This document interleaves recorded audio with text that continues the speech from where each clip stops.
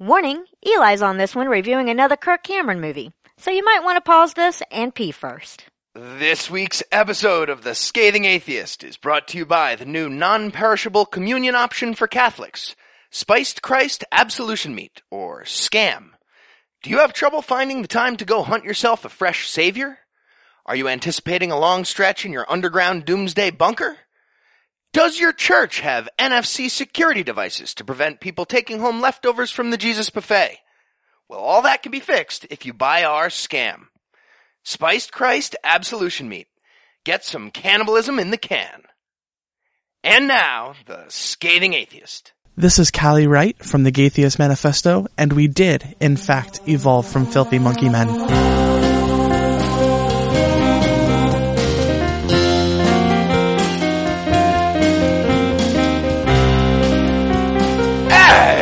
It's Thursday. It's February 19th. And there's nothing in the Bible that says gay people can't fuck standing up. So, or even donkey style, really. I'm No Illusions. I'm Heath Enright, and from affluent suburb of Podunk, Valdosta, Georgia, this is the Scathing Atheist. On this week's episode, we'll learn that either God exists or there's a giant ball of plasma in the center of the solar system. Jesus gets outperformed at the box office by domanatrices. And Eli Bosnick will be here to offer some Christian marital advice. But first, the diatribe.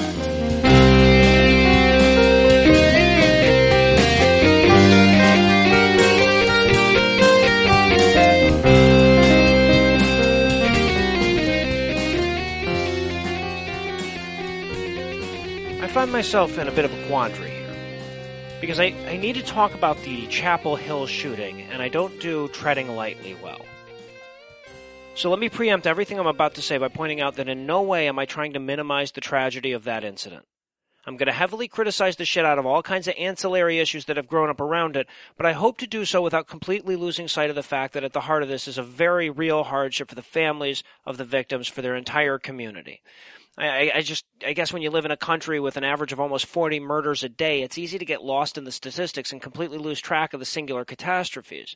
The lives that are ruined and the futures that are stolen by violent crime kind of just drift away in the numbers, and that's probably why, as a culture, we tend to latch on to certain crimes, usually directed by our national media, as representations of the others. By personalizing one murder, we try to put a human face on that statistic and force ourselves to face the horrors of violence.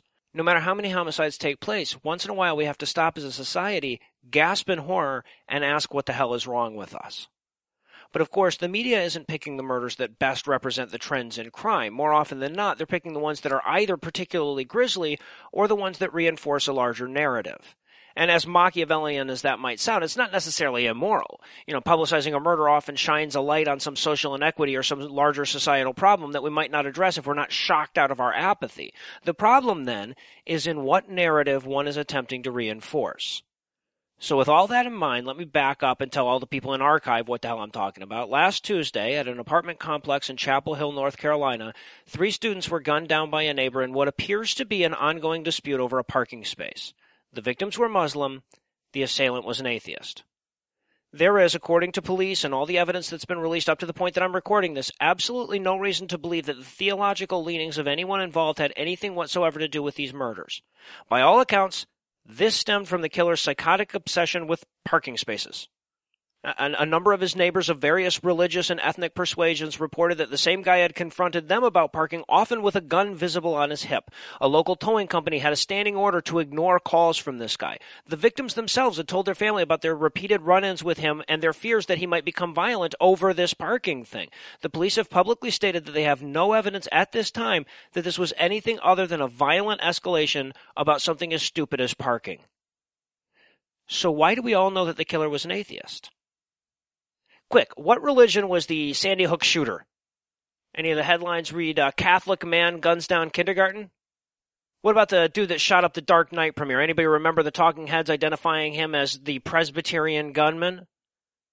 I'm relatively sure that no Muslims are listening to the show, but if they were, they'd probably be muttering, "Welcome to our world." And while that's true to some degree, let's be fair, at least there's ample precedent for Muslims killing in the name of Islam. That's a thing that really happens in nonfiction. To my knowledge, there has never in all of human history been a murder in the name of atheism.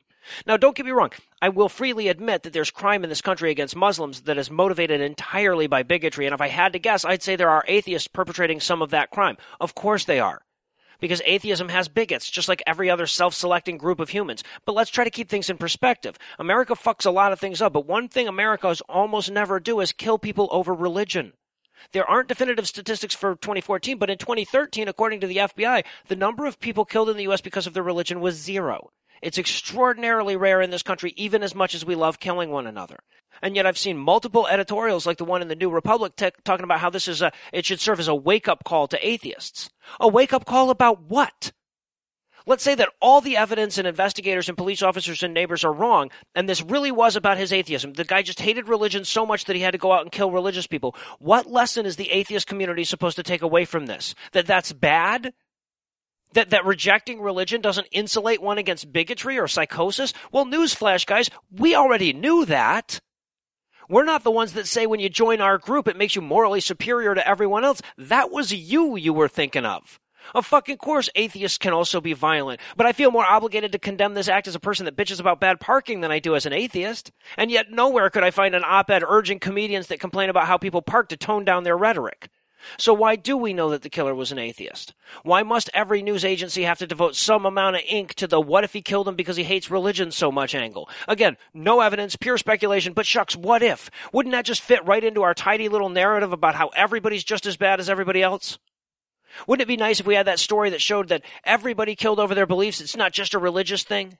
Wouldn't it just put a cherry on the top of our culturally relativistic mantra about how all the groups are equally bad? After all, it's more important to be fair than accurate, isn't it? And meanwhile, the media is getting all introspective about whether they're treating the Muslims with a double standard here. And again, I'm not trying to minimize this, but if the victims weren't Muslim, if the same dude gunned down 3 Christians in that parking lot, we probably wouldn't know about it if we didn't live nearby. And if he'd killed 3 black Christians, we might not even know about it then. Again, not trying to minimize. I'm trying to put this in perspective. And in order to do so, I'd like to point to another of the 35 or so murders that took place in this country on February 10th of 2015. This one happened in New Orleans at about 1:30 a.m. The victim's name was Penny Proud, and she was the 5th young black trans woman to be gunned down in the streets of New Orleans in the past 6 weeks. She was also the 5th to be all but ignored by the mainstream media. There is plenty of very real and very deadly bigotry in this world. We don't need to speculate about where it might be when we have so many ready examples of where it is. They're talking about your Jesus. We interrupt this broadcast to bring you a special news bulletin. Joining me for headlines tonight is a podcaster with 33% less fat than the leading brand, Heath Enright. Doesn't sound Heath, accurate. Are you in fact part of this nutritious breakfast? It all depends on what time of day I get that blowjob. Right, So. exactly. So remember, ladies and Protein. gentlemen of the gay persuasion, Heath's dick is cheaper than a power bar. In our lead story tonight, from the Christopher Christoria file, New Jersey Superior Court Judge Peter F. Bariso Jr. ruled last week that all those de-gayification conversion therapy centers are committing consumer fraud if they claim to offer treatments that cure the so-called psychological disorder of homosexuality. Bravo, sir. Which is generally their exact business model. Yeah, so pretty much. The judge ruled that their entire concept is blatantly illegal because you can't treat nothing, nor can you have or advertise a success rate at treating nothing. So that's go the new New rule. Jersey, and then meanwhile you've got Oklahomophobia down there trying to enshrine these psychological abuse farms in their state constitution. I mean, why are all the states without 8 feet of snow right now the ones with all the bigots? You should, like, come here, people that don't suck. It's supposed to be 78 on Sunday, for fuck's sake. That's, by the way, that's, square root of -4 Celsius for our international listeners, if I'm doing my math right on that. Our temperatures are imaginary here. So according to Judge Bariso, quote, it is a misrepresentation in violation of the Consumer Fraud Act in advertising or selling conversion therapy services to describe homosexuality not as being a normal variation of human sexuality, but as a mental illness, disease, or disorder, end quote.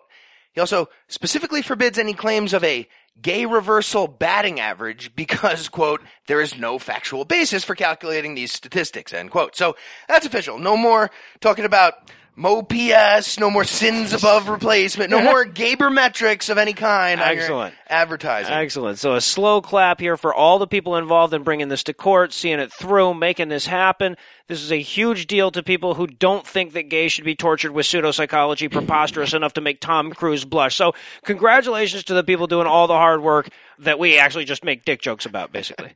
So the case was brought to Judge Bariso after 6 people filed suit against a Jersey City organization called Jews Offering New Alternatives for Healing, or Jonah. Swallow. Jonah.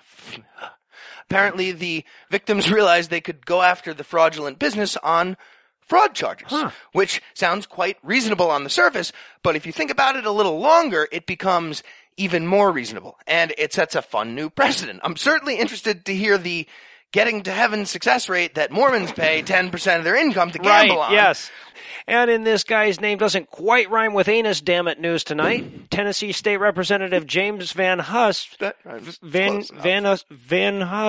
has become the latest in a funerally long list of elected officials who don't get the whole not being a Christian theocracy concept and propose legislation accordingly. House Joint Resolution 71 seeks to add the following sentence to Article 1 of the state's constitution. Quote, "We recognize that our liberties do not come from governments, but from Almighty God, our Creator and Savior." And just to be extra prickish, he capitalized not only God, but also Almighty Creator and Savior. Yeah, you know who else capitalized improper nouns? Who's that? The Nazis. Take that, Godwin. So yes, just to review, he wants to add language into the supreme governing document of the state that says that the government isn't in the supreme governing business. He wants the great state of Tennessee to hand over all the liberty-ensuring responsibilities to the guy in the clouds who Christians have to pretend they don't think is a guy in the clouds when the atheists are around. Well, basically. I'm a pretty staunch God truther, so before we let this guy take over governing power in this country, I'm going to need to see his birth certificate. Sounds like some bullshit. He's from... Or at least a notarized foreskin, maybe. And in accidentally justifying atheist eugenics news tonight. In a piece by Anthony Rivas, writing for Medical Daily, the author tried to take a balanced look, I guess, at recent studies that contrast religious people and skeptics. And despite this attempted balance, it was impossible to ignore the findings of the atheist propaganda machine known as Big Science, which says non-religious people are better. We tend to be better people with better brains, so we do all the thought-related stuff a bit better on average. Besides being more intelligent, we're also more generous, more compassionate, and less bigoted when it comes to societal interaction, especially if you count members of other religions as part of society. Yes, but did he take into account the fireproof underwear? I mean, it seems unfair to focus on little shit like generosity, intelligence, and shit like that when one side has magic onesies and retroactive snakebite juice.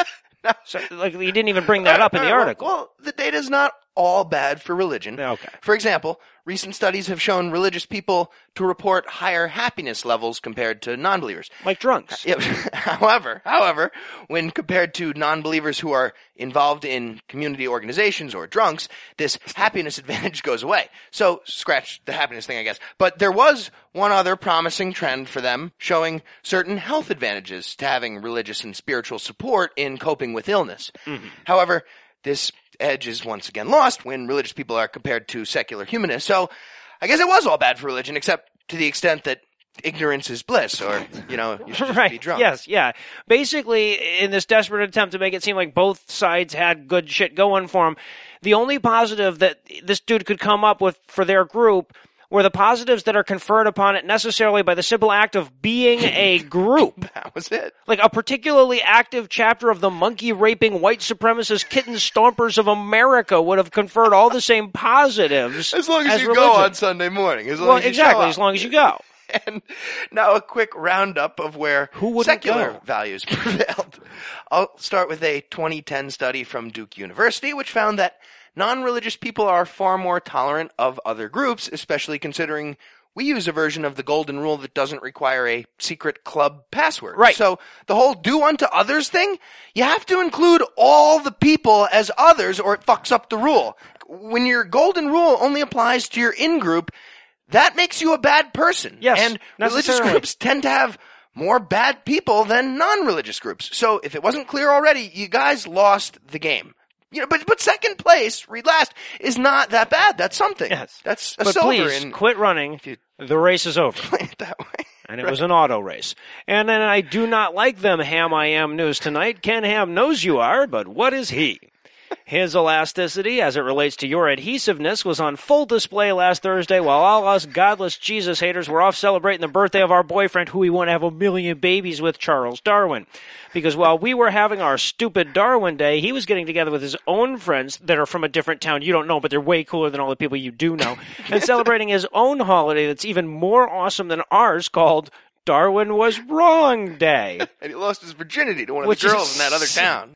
And it doesn't seem like he really thought this through. He's going to need to set up not thinking it through. Lots of new holidays, but there are way more than 365 scientists in history. So a lot of people contradicting the Bible. Yeah, observational and otherwise. But perhaps most striking about this story is that a guy who can readily imagine a heptacontagenarian drunkard felling 40,000 trees to build the largest wooden construction ever created before or since without even enlisting the help of the magical rock monsters can't come up with a better name for his anti-Darwin harump than Darwin Was Wrong Day.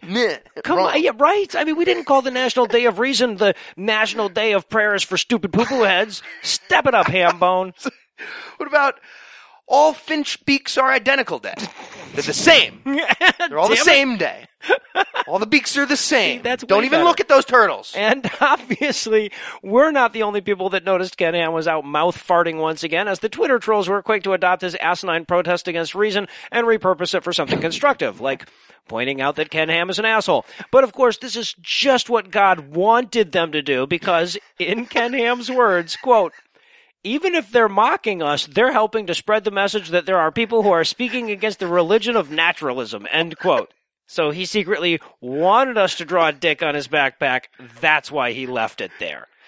And as we reflect on precisely how many mid-pubescent wedgies it took to formulate Ken Ham's present-day personality, we'll toss things over to my lovely wife, Lucinda.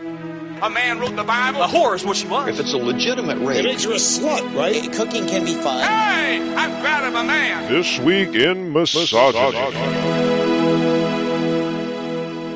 Sometimes the GOP's institutional sexism comes forward when a slip of the tongue subtly betrays an ingrained belief that women are some lesser form of being. And sometimes they just say that women are some lesser form of being. Or, just to be a little more dehumanizing, a lesser cut of meat. This pearl of wisdom was offered to us by South Carolina State Senator Thomas Corbin during a legislative dinner to discuss domestic violence legislation. According to the right-wing blog Fitz News, the comment came in response to the sole female legislator present whom Corbin had apparently told before that she should be at home baking cookies and or barefoot and pregnant. After his blatant chauvinism was challenged by State Senator Katrina Shealy, Corbin reportedly explained that God made man first and, quote, then he took the rib out to make woman. And, a rib is a lesser cut of meat. End quote. Of course, rumor has it that his experience with lesser in terms of meat is long-standing, so I might have to defer to his expertise on this one. Indeed, sometimes when I comb through the emails I get for this segment, it can be easy to start losing faith in humanity. But luckily, amid all the belittling, degrading, and rape baby mandating, I occasionally come across a nugget of hope. One person rising above the sea of misogyny to help lift women out of the perennial morass of institutionalized sexism.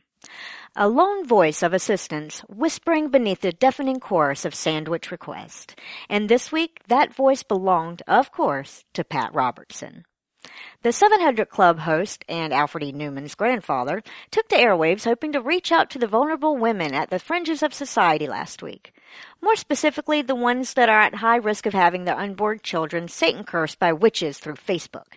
In what one would have hoped would have been an email too meaningless and bizarre to answer, a woman wrote in to ask Robertson what the spiritual ramifications of posting ultrasound images on social media might be.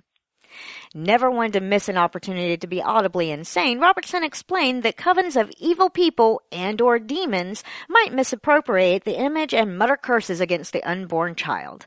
And we all know what that means. Or that's what Pat Robertson thinks, because he just pinched off the crazy stream of consciousness mid-defecation at that point. And with no better glimmer of hope to offer you tonight, I'll wrap up. It's not that there isn't plenty more misogyny to talk about, but I walked through the living room twice while Heath and Noah were watching this shit they're reviewing with Eli, and something tells me they're going to need a little extra time to talk through all the long-term psychological damage it did to them. So, until next time, I'll hand it back to Noah and Heath. Thank you, Lucinda. And putting the Allah in fallacy news tonight, Saudi cleric Sheikh Bandar al-Khaibari ramped up the absurdity of the asinine thing to be pissed about arms race of Muslim outrage last week when he effectively declared a fatwa against the sun for having the audacity to be in the center of the solar system when that's clearly where Allah goes. Yeah. Fatwa against intergalactic empty spaces to come. Yes, fuck vacuums. In an explanation that manages to misconstrue not only complex concepts like angular momentum, gravity, and astrodynamics, but also simple ones like variable speed and height, he explained that if the Earth rotated, a plane could never reach China since China would always be rotating away from it, apparently regardless of which way the plane's going even. He also suggested that if we jump high enough, China should just rotate right under us, which it never does, so the Earth must not be moving. Yes. And as if that wasn't enough proof, he went on to cite Muhammad, or illiterate pederast Muslim Jesus, who talked about the sun and moon following one another in an orbit around the Earth several times in that infallible book of his. And in Earth already has too many wannabe clever 50 Shades of Grey puns for me to add one here. News tonight, it looks like Pontius Pilate and the Beatles will be welcoming 50 Shades of Grey into the Bigger Than Jesus Club after the new erotic testament to physical and psychological abuse bested the U.S. record for a February cinematic debut, overtaking Mel Gibson's pogrom-inducing snuff film, Passions of the Christ. Screen treatments for a crossover film featuring a billionaire grudge-fucking Jesus are no doubt already being accepted. And I'm looking forward to it. If they slap a Beatles soundtrack on that and make it into a Cirque du Soleil, I would definitely go to Vegas just for that. I want to scold your gland. I would go just for that show. All you need is a glove. February release, which is basically the big screen version of On Across from the Super Bowl, is generally where films that probably never should have been made go to demonstrate that fact. But spurred on in part by extraordinary ticket sales in the southern states, this homage to bondage and discipline beat that other homage to bondage and discipline by more than $1 million in box office gross, proving once again that Christians love watching people get the shit whipped out of them. And finally tonight, from the Mocking J-Dubs file, a new animated short from industry leader JW.org Studios hit the internets recently, and it warns Jehovah's Witness children about the potentially lethal consequences of not paying attention at church and meeting, and second church and second and third meeting, and on Sunday at church. It was quite something. The time-honored tradition of threatening to kill your children with God has apparently now moved to 1996 quality CGI. Right. Lovely to see. The lesson comes in the form of a father lecturing his two children that were bored during the sermon they had just heard. So Dad explains that if Noah hadn't been paying close attention to God when he told him about the cubit specs for his impossible boat, then he would have built it wrong, and, the whole family would have immediately suffocated to death when the flood came because everyone was made of metal back then. And if those kids are anything like me, they just learned that it's okay to sleep at church except on the weeks when the creator of the universe shows up with yachting advice, which is almost never, so almost kind of irrelevant. And I love that according to the even crappier animation that's embedded within this crappy animation, failure to recall the proper number of cubits leads to the entire arc exploding two-dimensionally. Oh shit, wrong number of cubits. Sealants and nails cease to adhere. Fuck. Right. So, with audiences already clamoring for the next installment from J-Dub Studios, it seems like they could use a few more ideas for short features with stupid lessons from the Bible. We will need 30 seconds on the clock. Biblical public service announcements. Go. I bet we go long. How about, don't forget to hit your children with a stick. The less you know. When in Rome, crucify a Jew. The less you know. How about, when someone cuts their hair off with a sword and lays catatonic for weeks, he's probably communicating directly with the Lord. Be sure to do whatever he says. How about, you can't make an omelet without murdering some foreigners to work up your appetite. The less you know. Or maybe just women. The less they know. Right.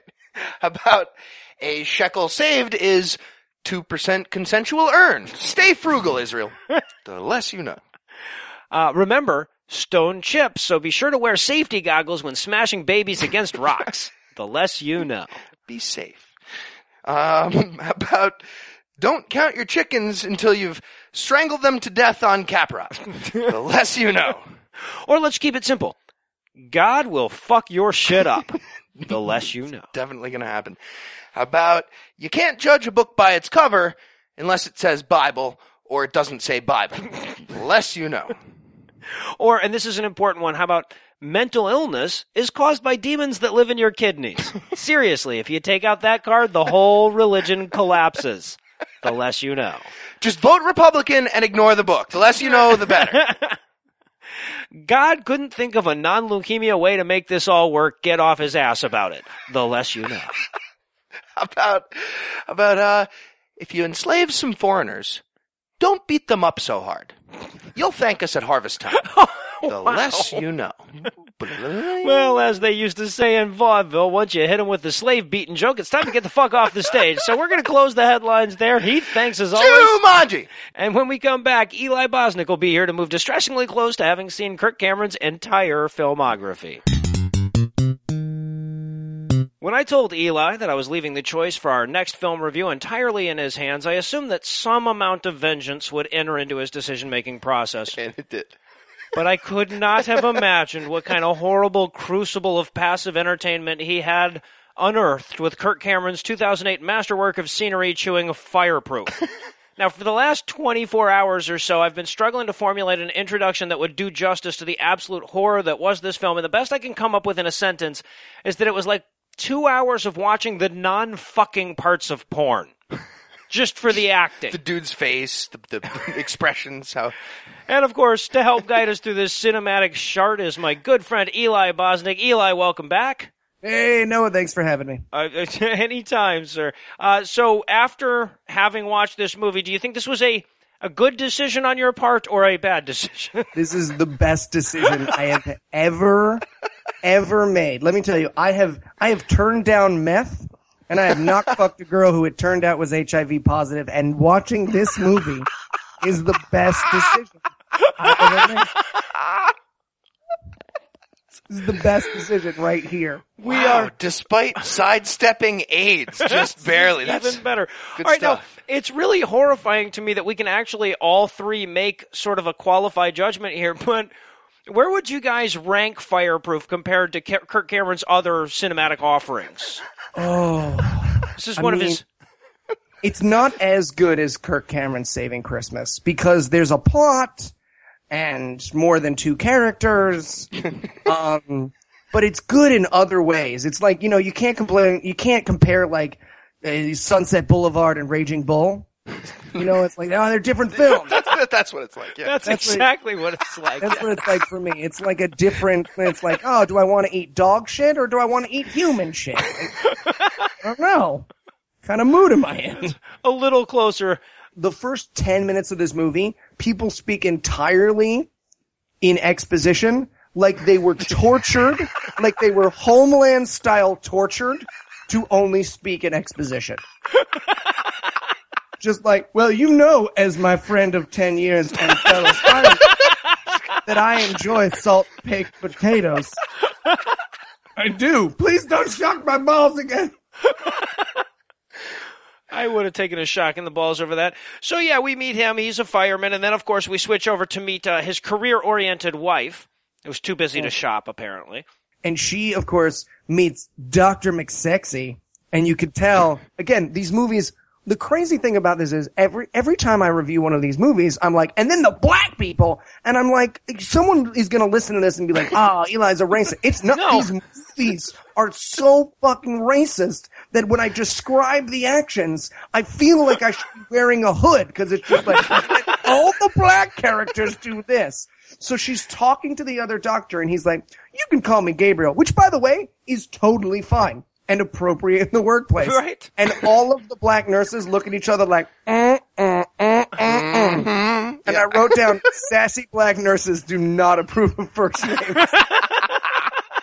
And also, this white woman who is staring into the middle distance as though she ate a bucket of chalk, has nothing but sassy black friends. Then she goes and visits Stroke Mom. Oh, God, it was so stupid. Stroke Mom is sitting in her chair. She's now mute, I assume, from the stroke. And she turns to her and she goes, I miss you.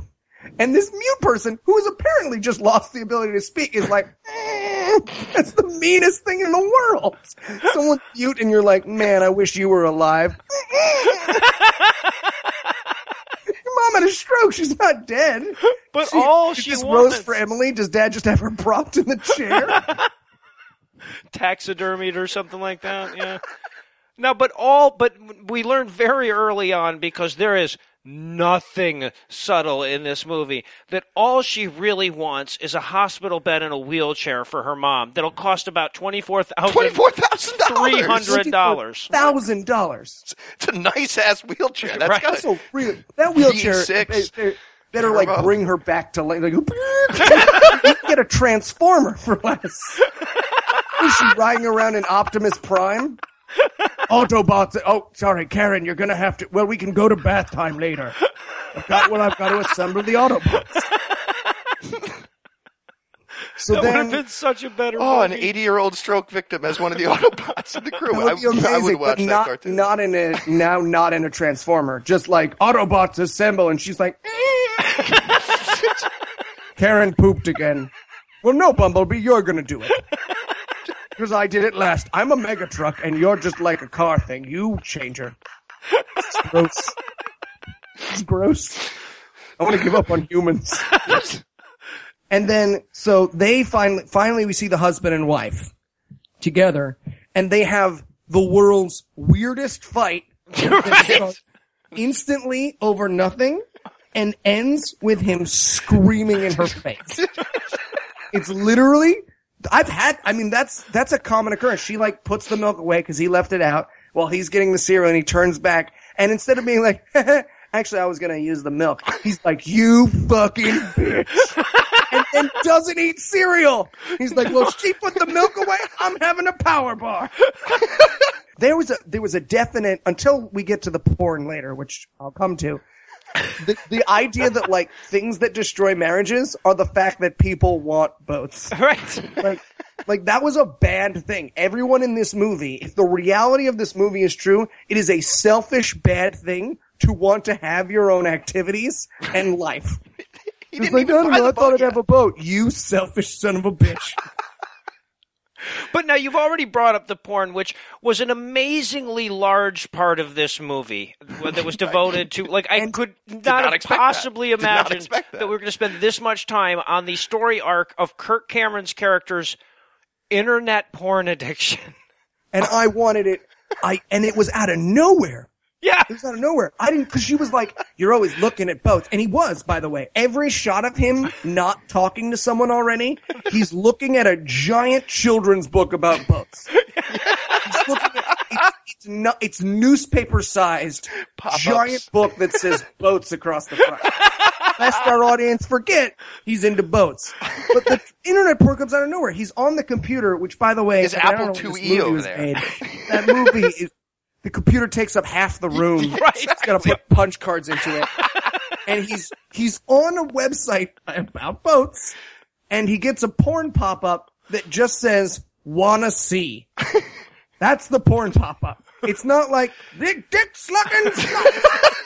It's wanna see. I'd be like, I don't have any idea. Boats? Do I wanna see boats? And it's just a fully dressed woman looking at the screen. Right. Wanna Not see? an attractive one or anything. It is not an attractive. Then there is no porn. I mean, I have been deep into the world of internet porn, and that woman would not be allowed. It would not be allowed. You have to go on RedTube like the rest of the world. Now, you do not get a pop-up. No. I'm ready. Right. He's got the liar moment of like, they're fighting his hair. Yeah. Exactly.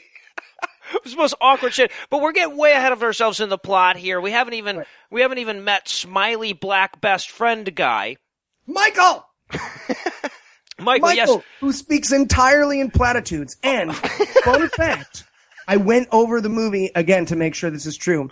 Kirk Cameron's character at no point responds to anything that comes out of Michael's mouth. He talks, they take turn talking, but Michael will be like, I think I'd like some raspberry juice. She just doesn't respect me. I kept waiting for Michael to be like, hey man, you listening to what the fuck I'm saying? Because he just declares statements that are in no way related to what Michael just said.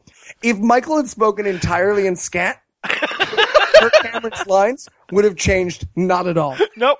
And then they go back and they fight again. This is now a second fight where she calls him selfish, and he makes the very valid point of he's like, really? I save lives for myself? I pull children out of a lake for myself? At which point I stood up and said, I pull children out of a lake for myself. The other thing too is like, these people, all of their fights are about like missed timing or not understanding. It's like fucking text. Like, this is not a problem of the marriage. This is just like, hey, ordering pizza, want some? No, thanks. But that's it. That's how they solve their marriage. It's all of their problems. But instead he comes home and he's like, you fucking whore. How didn't you save me half a pizza? The boat gets mentioned twice in the fight, by the way. The internet porn comes up again. And by the way, they were fighting over Georgia pizza. I'm having that right now. It's ridiculous that they're fighting over Georgia pizza. Anyway, moving on. Basically a Triscuit with cheese sauce. Yes, exactly. But it's here in 30 minutes or less, or it's free. No, just take your time and make it better. Just please. So they have the fight. He goes outside. And then we have the beginning of our first running joke. Because he's picking up the trash can, and the neighbor's outside. Mr. Rudolph. Mr. Rudolph. All right. More than anything in the world, if I had 3 wishes, 3 of them would be a spin-off movie about the Rudolphs, who are an atheist couple who fucking hate each other, but they hate their neighbors more. And it's just, we see the scenes, and then he goes inside and he's like, that motherfucker next door, you know the crazy one? Yeah, the one who's always jerking off to boats? He's out there taking the shit out of his trash can, and his wife's like, really? What the fuck's the matter with him? Oh, God knows. So then we cut to the firehouse, because we're about to have the Grease summer lovin' moment, where they're talking to their respective friends, where he's like, she doesn't think I listen. And she's like, he doesn't listen. And he's like, and she says whatever he just said. Yeah. And then her friends are like, I noticed they went with the 3/5 compromise on the breakdown of the white and the black friends on that one. Oh, and then there's the one white friend that she has at the brunch scene, but she's acting black, which is really offensive and upsetting. Because all the black nurses are like, girl. And so her white friend is like, girl. Why am I in this movie? Oh, God. Oh, God, they're all around me. Just take it. Just take it. I think every time her co-stars walked on set, she would just throw their purse at them and run away. Start blowing her whistle. All right, now I believe we've reached the first time we get to see Kirk Cameron be a hero in the film. It's terrifying. Yes. And one car has been mangled beyond belief. And the other car is on the tracks with a girl, quote unquote, trapped in it. The car is ripped wide open for the shot. She can very clearly get out of that car. Yes. She has a single droplet of blood on her forehead, and she's like, I can't get out of the car! Can't get out of the car! Please help me! Can't get out of the car! And I would just be like, ma'am, there's a large hole here. If you simply crawl out of the directions, anywhere you want to go. Literally any way except backwards into your seat. And down. Which is the direction. And so then 2 firemen come forward and single-handedly try to lift the car, yes. Which, by the way, is not a thing. It doesn't work. No. Nobody helps. Nobody helps because a train is coming. Yeah. Nobody helps. And then finally a soldier stepped forward, and we could tell he's a soldier because he's dressed. Yeah. He has everything except the rifle and like an American flag and like a line of like, I just came from my fallen brother's funeral. I'll help you. Then 2 more men help, which allows them to move the car off of the tracks, which is the craziest way to try to get one person out of a car that's going to get hit by a train I've ever seen. So they move it, and then the black guy prays because everyone was safe. And I wrote, thank you, Lord, for putting those children in front of that train. Which is always, and he turns to a guy and he goes, I broke my record for how close I can come to death and still live. And I wrote, that's a weird record. Look at this. I'm going to put my face real close to this Wolverine. Okay, 2 inches. So they get back to the house, and then the other black guy goes, I don't believe in God, and then just wanders off into the sunset. Never hear, we don't come back to that. That's not a thing. They're just, he's talking about it, and it's just like, they're just talking, and then he's like, well, are you a Christian? And he's like, I'm an atheist. Or he's like, I think we go into the ground. Goop, scoobity, doop, doop, and just poofs away like a Blathius genie. So then, Kirk Cameron calls his dad to say that his marriage is falling apart.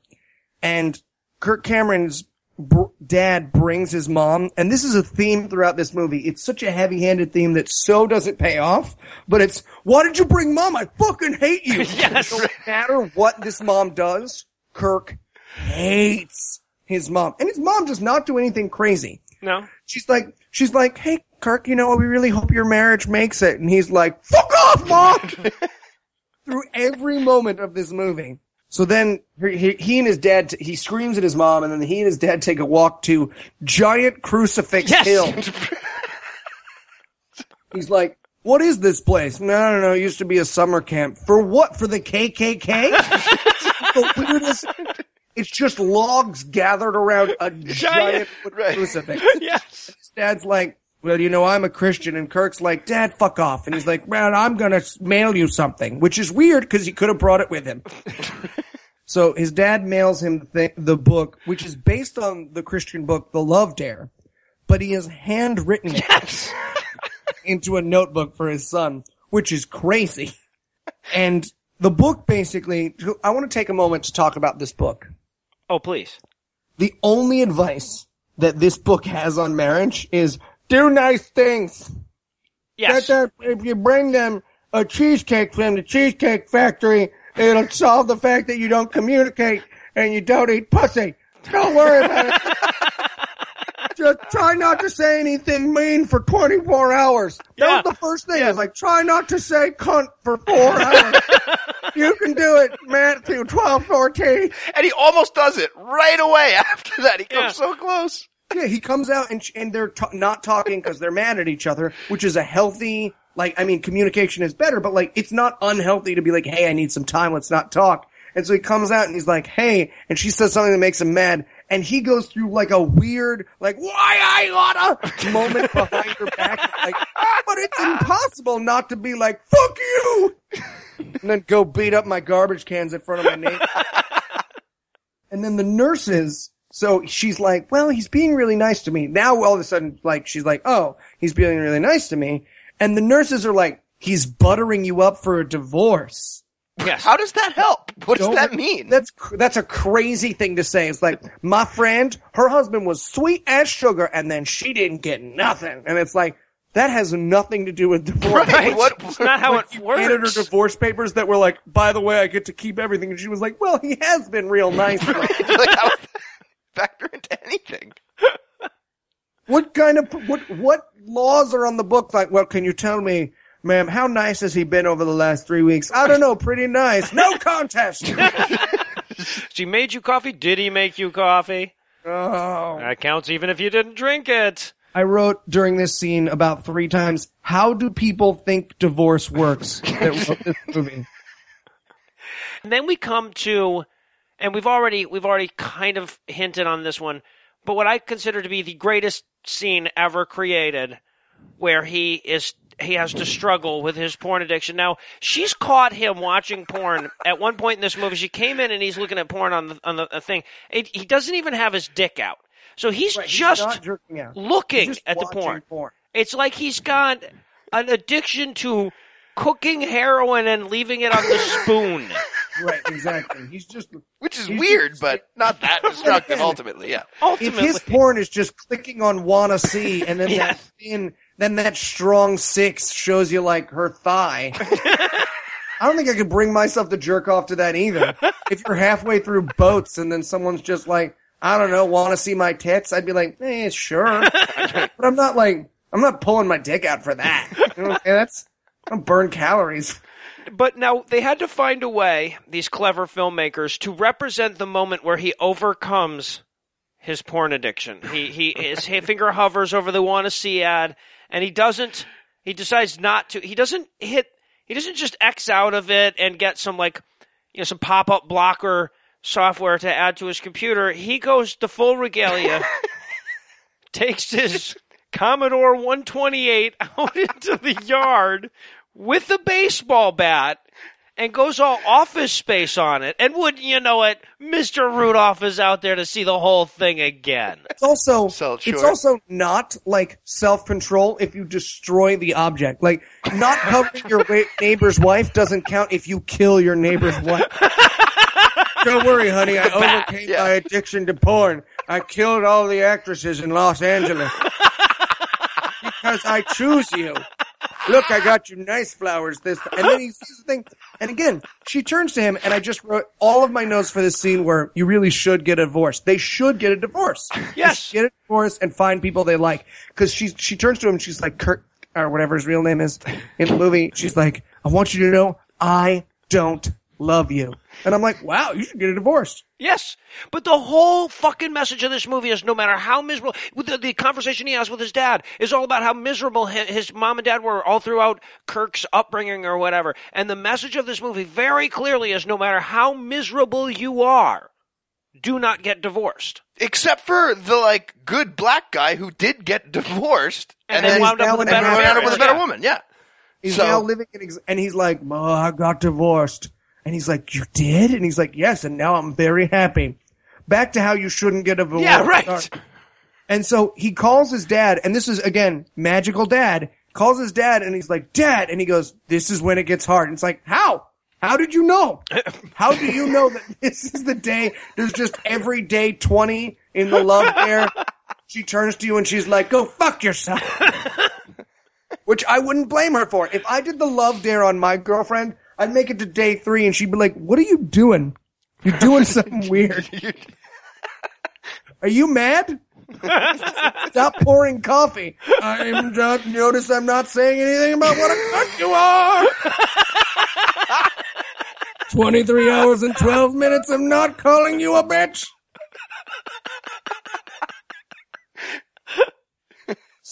So he and his dad meet up, and dad lays him with the Jesus talk.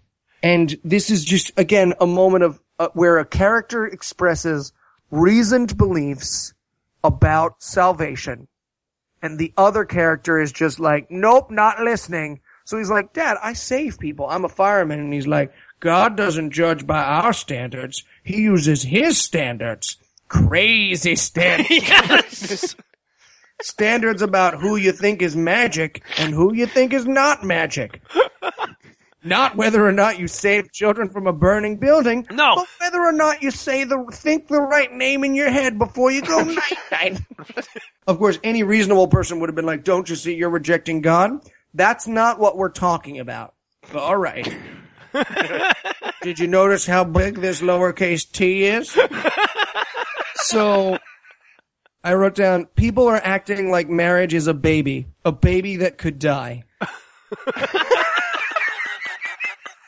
This entire movie is just someone being like, oh no, the marriage. Yeah, we gotta save the marriage. It's like, no. Not to mention, she goes to the hospital the first time. We have to touch on the doctor-her relationship. Yes, of course. She goes to the hospital and she finds out that someone has bought a fancy Megatron wheelchair and a fancy bed for her stroke mom. And she walks away mid-sentence from this woman. This woman's like, yes, someone already paid. And she just wanders away. Which she does again later in the movie. Later on, she finds out that it was Kirk Cameron who gave the money, not the doctor she's been flirting with. And she's like, oh no, it was your husband. And she just, again, turns around. And I wanted that character so badly to be like, hey, ma'am, fuck you. Right. So she thinks that it's Dr. McHandsome, who turns out to be married, but that's never culminates in anything. No, But it's actually Kirk used his boat money to buy her mom a magic chair. Yes. Oh, and then he takes her, they're made up, And he takes her to Crystal Lake to introduce her to Jesus. He takes her to Big Cross Circle Place. And it's so fucking... Oh, dude, it was like, unless I find out later that at some point Nazis, like, actually bludgeoned Jews to death with cameras, this is the worst thing ever done with a camera. Yeah. Like, unless they were actually used physically as weapons in the Holocaust, this is the worst thing that a camera's ever been used for. And then we got the final revelation after they're all happy and made up, and he's talking to his dad about Jesus, and his dad is like, son, even though I write the book in my handwriting, which brings back the handwriting, why he copied an entire book to a notebook like a crazy person. I wrote it in my handwriting because you wouldn't believe that I used a book unless it was written in my handwriting. Right. Wait a minute, you didn't read this book. You didn't copy it out into a notebook separately. Shenanigans, Dad. But it was actually, your mother did the love dare to me. At which point, Kirk Cameron sprints back to his mom and says, I did it now. And she's like, it's okay, honey. It's okay. And I'm just like, I don't get it. I don't understand. Okay. It happens. I think I can elucidate this one for you, because when he walks into the door to stop being a bitch to mom, because like you said, it was just completely out of fucking left field every time he was a bitch to his mom for no reason in the movie. And then he comes in at the end and he's got the, he's got the, like, the shoulder slumped, I just skinned my knee walking to mom to apologize thing. And as he embraces her, I realized that we were watching old lady porn, and this was the money shot. Because it is old lady porn, because even the love dare is made for old women. It's not made for human beings who still have sexual lives. It's just like, well, what would I like in my marriage? I don't know. Maybe he could stop saying mean shit for 24 hours. Maybe do something nice for me. I don't know. Maybe not hit me in the face. Just go for a tummy tuck every now and then. You know, just a nice little rib shot there. It's so old lady porn. This is a revelation. Even the things that, like, yeah, because they don't know what porn is. No, so I bet porn is when you stare at the computer and there's a vixen staring out at you with a bedroom eyes, and you're just like, yeah. And of course, the old ladies think it's perfectly natural that the way to overcome that is to destroy the computer, because they don't know that there are other things you can do other than stare at boats. They don't know what the off button is. They have to call some Indian guy. I would like to destroy my devil computer. I am sorry, ma'am. I've been on hold for 20 minutes trying to destroy this devil computer. There's a woman popping out at me from this boat site. I don't know what she wants me to see. But I know it's not the light of the Lord. So now, other than not calling your lady friend a cunt for 24 hours, are there any other life lessons that you feel like we should take away from this partial birth abortion of a movie, Eli? Yes. One very important one, because he says it. He says, it's not about your feelings. Christian, I have a section of my notes called Christian marriage advice. Christian marriage advice. Doing nice things in silence makes everyone forgive everyone. Christian marriage advice. Ignore your feelings and don't communicate. Christian marriage advice. The only person you should love more than your spouse is an imaginary wizard in the sky. Yes. It's very important stuff. All right, now I believe we are about a month away from the theatrical release of Do You Believe, brought to you from the makers of God's Not Dead. Eli, are you ready for this one? I'm so excited. I've just been tweeting the Do You Believe people dick pics. Just slowly growing harder until just the day of Do You Believe. Just me and 500 Mexicans in that movie theater. Just them clapping at all the wrong moments. I'm so excited. Just a large popcorn all by myself. Excellent, sir. Well, until then, thank you for your humorous masochism, sir. Oh, I can't wait. It's time for the part of the show that comes next, the listener feedback. This is the part of the show that probably should have started with the echoey thing, honestly, because then I wouldn't have to keep coming up with a new intro every fucking week. Our first message comes from Bartholomew, who is a Trinity College alum and a lifelong fan of the Bantams, or very small chickens. Basically, the Trinity Cornish game hens. Anyway, You're not going to apologize. Bartholomew chimed in on our Facebook page to dispute my remarks during last week's show that suggested Trinity is a safety school for lots of smart people. Mm-hmm. Now, I'll start by saying that I was really just fulfilling my NESCAC rivalry responsibilities as a Williams College alum myself. I'll also add that I'm fully aware our non-existent purple cow called the Eve is also a ridiculous mascot. All that being said, though, my statement was still certainly accurate. Trinity is absolutely a safety school for lots of smart people. Now, it's an excellent school. It's almost as good as Williams. So I'm sure it's also the first choice for plenty of smart people, too. I don't doubt that. And also for Tucker Carlson. Yeah, perhaps. you have that to be proud of. But if I had to guess, Bartholomew's been to a sporting event between the two schools maybe once or twice and probably didn't enjoy hearing the safety school chant that always pops up at those, which is clearly mean. I went to college with a bunch of assholes, and I learned a lot while I was there. Yeah, clearly. We also got several messages from people who wanted to argue with some of the specifics of last week's diatribe.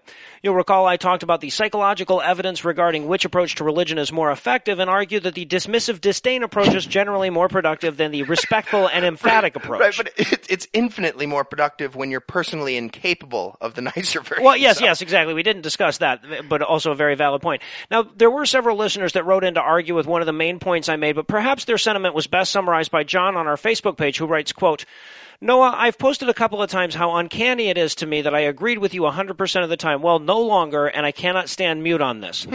Optimus Prime would absolutely kick Voltron's ass. For fuck's sake, man, lock one of those pussy lions up in a trailer and the battle is already done. Please think about this rationally.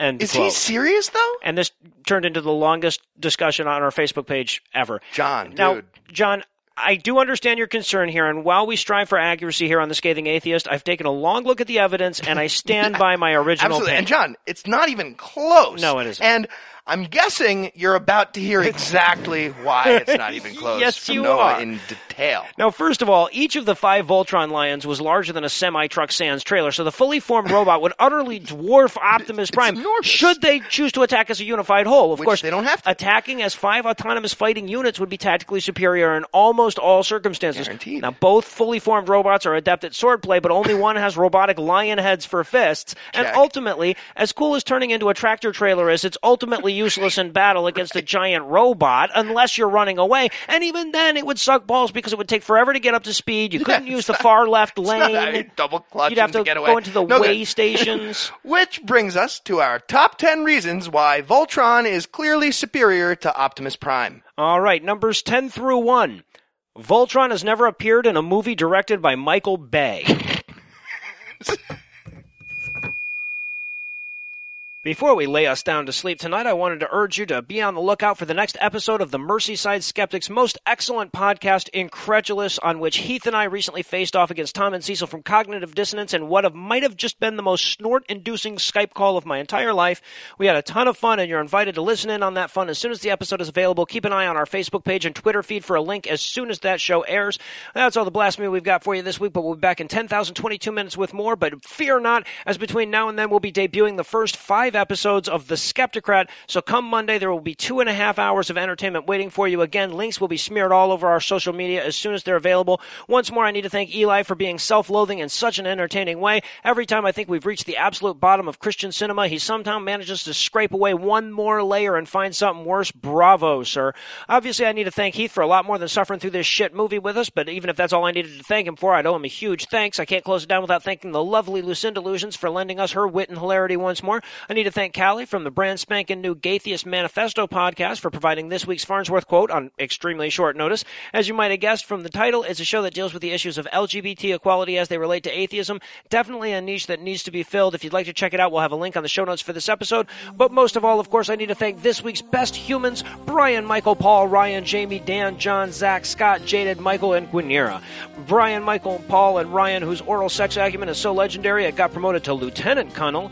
Jamie, Dan, John, and Zach were bright enough to cause retinal damage, and Scott, Jaded, Michael, and Gwyneira, who are so renowned that the Tootsie Roll Center of a Tootsie Pop comes to them. Together, these 12 top-shelf, selfless, helpful, hell-bound heathens have helped us keep the boat afloat for yet another week by giving us money.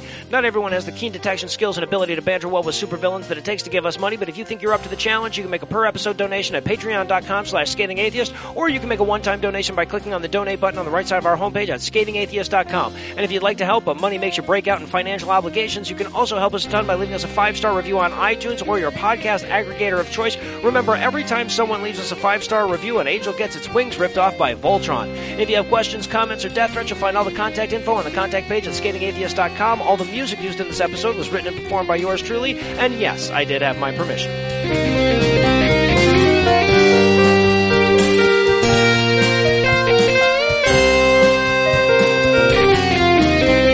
Make sure you don't call her a cunt for 24 hours. I know the secrets to love.